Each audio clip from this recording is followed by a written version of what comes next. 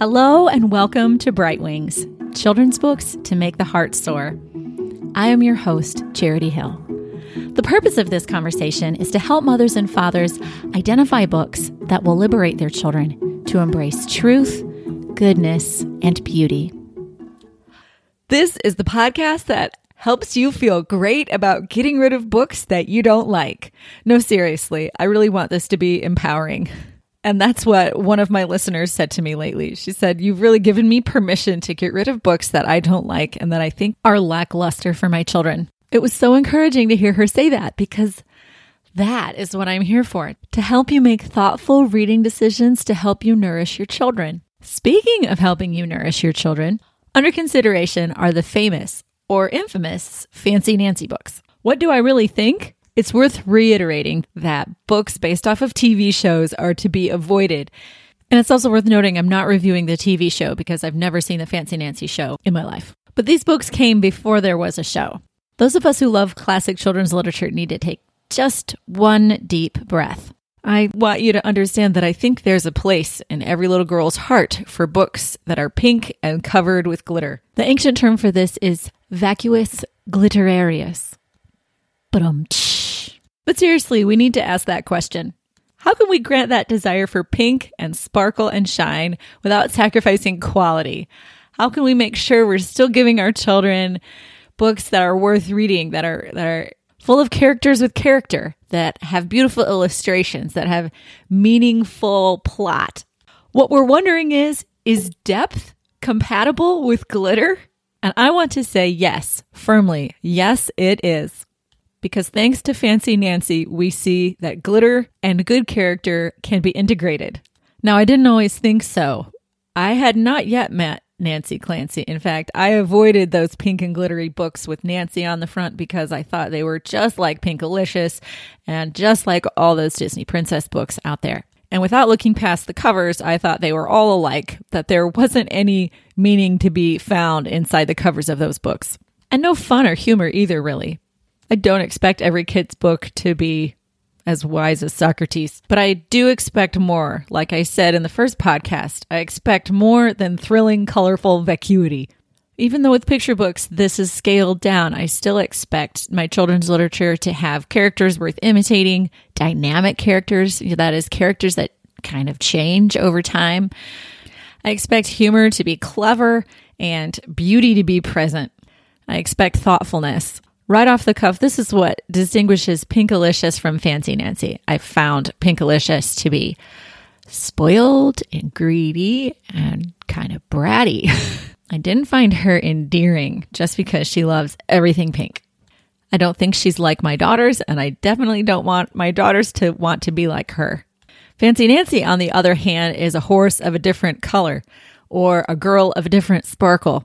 4 years ago, a friend of mine asked me if I'd read any Fancy Nancy, and I'd made a face, and she encouraged me to try her out.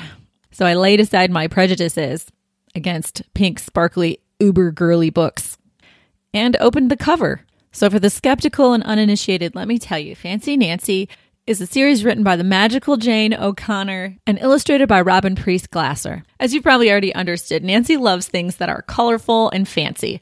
Her love for finery sets her apart from her mostly khaki and white t-shirt clad family. Her family finds Nancy lovable and unique, and one thing they share in common is that they're all very deeply intelligent people. Not only does Nancy love things that are visually fancy, she loves words that are fancy. Now you understand why I love Nancy. She loves fancy words. This really resonates with the young girl that I used to be, who once was described as having a precocious vocabulary at the age of 5. And of course, being the little girl with the big love for words that I was, I wanted to know what precocious meant. So I've always remembered, and I'm still proud of it. No, but seriously, my ego aside, these books are wonderful at encouraging and fascination with language and vocabulary and interesting words, new words. These books and their love for words strike children at a perfect age and stage where they're really developing a more complex vocabulary throughout preschool and early elementary school. My daughter, when she was 4, loved Fancy Nancy books, kind of went through a Fancy Nancy book phase, always checked them out at the library. And it was very clear at this stage that My daughter loved the fancy words that Nancy was incorporating. There was a particular fascination and even glee with some of the words that Nancy was using. For example, in Fancy Nancy, bonjour, butterfly, it opens with, don't you think butterflies are exquisite? Exquisite is even fancier than beautiful. As the story goes on, we see that Nancy and Bree are planning Bree's birthday party. Bree is Nancy's best friend, and it's going to be a butterfly birthday party, and Nancy's going as an azure butterfly. My wings are bright blue, she says. And what's that fancy word for shiny? Oh, yes, iridescent. So Nancy is great at encouraging little children who have already learned to talk to recognize that there's still mystery and delight and depth in language. Nancy helps us see there's still a lot of fun to be had with words. And I could really see this with my daughter. She took probably a year's break from Nancy books. She's more interested in space and nonfiction, actually. And as a first grader, she loves them again. She just took out 11 or 12 of them from the library for the first time in a long time. So I have a huge stack beside me. What's new this time around is that my son is interested in the stories as I read them as well. So he'll sit down and hang out with us when we read Fancy Nancy. He's not asking me to read them to him. He's not the one bringing them to me to read, but he's definitely interested in Fancy Nancy's big personality and in her adventures and misadventures. The writing is really good and the illustrations are wonderful. The story is really fleshed out and being told with new dimensions and nuances through the illustrations, the expressions on Nancy's face and on her parents' face, all through the books are really telling. Details of clothing and objects that Nancy's holding or playing with, they're all really illustrative illustrations. So my son and daughter, who are twins, they're now 6. While it can seem kind of obvious that our girl would enjoy these books, I'm pointing out that my son enjoys them because I just want to point out that it's good writing. And I also want to emphasize that Nancy makes things exciting. Her sense of wonder is catchable. Whatever Nancy is interested in becomes interesting. Nancy studies stars and bugs. She studies butterflies in a separate book. She studies poetry. Those that I mentioned have kind of side facts supporting the story and the plot and the text about Nancy and her relationships. So you're kind of already interested because Nancy's interested and she's telling you about different kinds of poetry, or she's telling you about facts about stargazing or constellations, or how to go outside and look for bugs in a safe way. One of my favorite Fancy Nancy's is Fancy Nancy, Poet Extraordinaire. My children study and memorize poetry at school, and so maybe it's even more impressive that Fancy Nancy's Poet Extraordinaire could interest my twins again in poetry, make them laugh, and they want me to read it to them multiple times. The story tells how Nancy is studying poetry in school with her teacher, who's wonderful, Ms. Glass. Nancy might grow up to be like Ms. Glass someday. The class is collecting poems and writing poems to put them up on their poet tree. And Nancy, who loves poetry and wants to be good at it, because after all, her name rhymes, and so she should be naturally poetic, is concerned because she has writer's block. In the end, inspiration strikes, and Nancy writes a poem that Ms. Glass tells her is called an ode. It's an ode, in fact, to Ms. Glass. The book is full of many different poems that Nancy likes. It's full of different poetic terms and vocabulary. So an ode is described. We learned that poems don't need to rhyme, but some kinds of poems do. Some poems have rules for their formation. Some poems are super funny. And we learned the word anthology, amongst other things. There's one thing this book and all the other Fancy Nancy books is not. These books are not simply a vehicle for kind of promoting some topic, some factual topic in an interesting way. They're not thinly veiled propaganda for poetry or science or stars or whatever it is, or relationships. Nancy is genuinely believable and likable and interesting, and her interest in the topic makes us want to know what she knows. In fact, the books are premised on the idea that your child is as curious as Nancy is. I find their conveyance of factual material really genuine, smooth, unawkward. It doesn't interfere with the plot, but adds to it.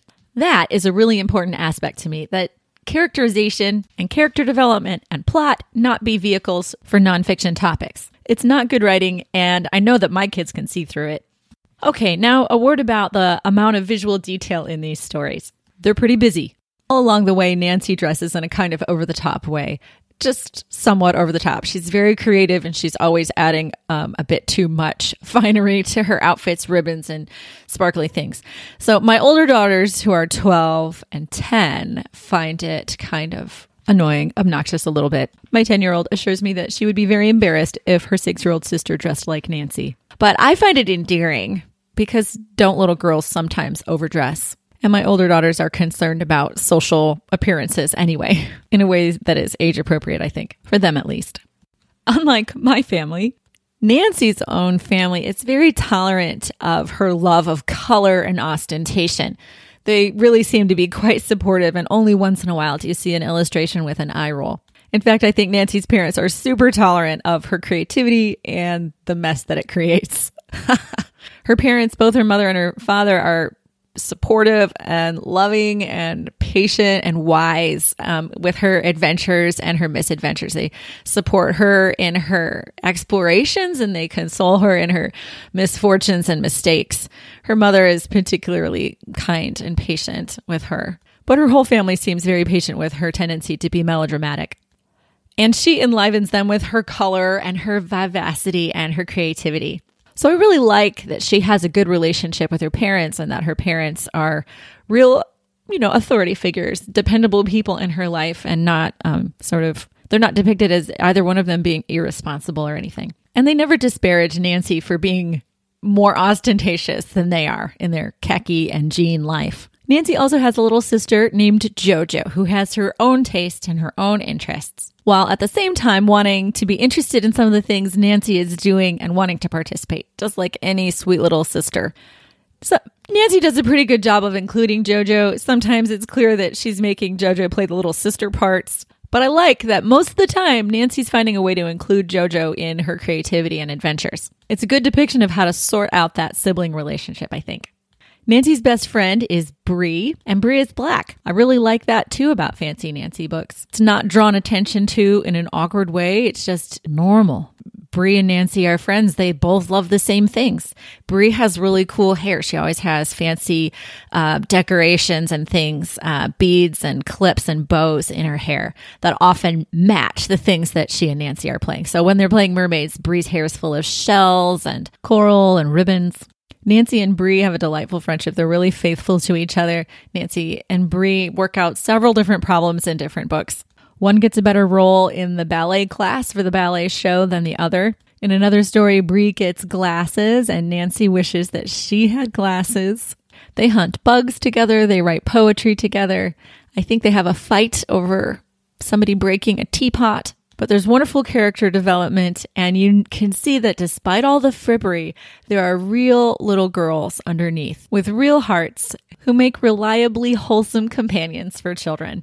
Thank you for listening to this review of Jane O'Connor and Robin Price Glasser's book series Fancy Nancy. I hope it has helped you to decide whether these books are worth reading. But let me tell you, if loving Fancy Nancy is wrong, I don't want to be right.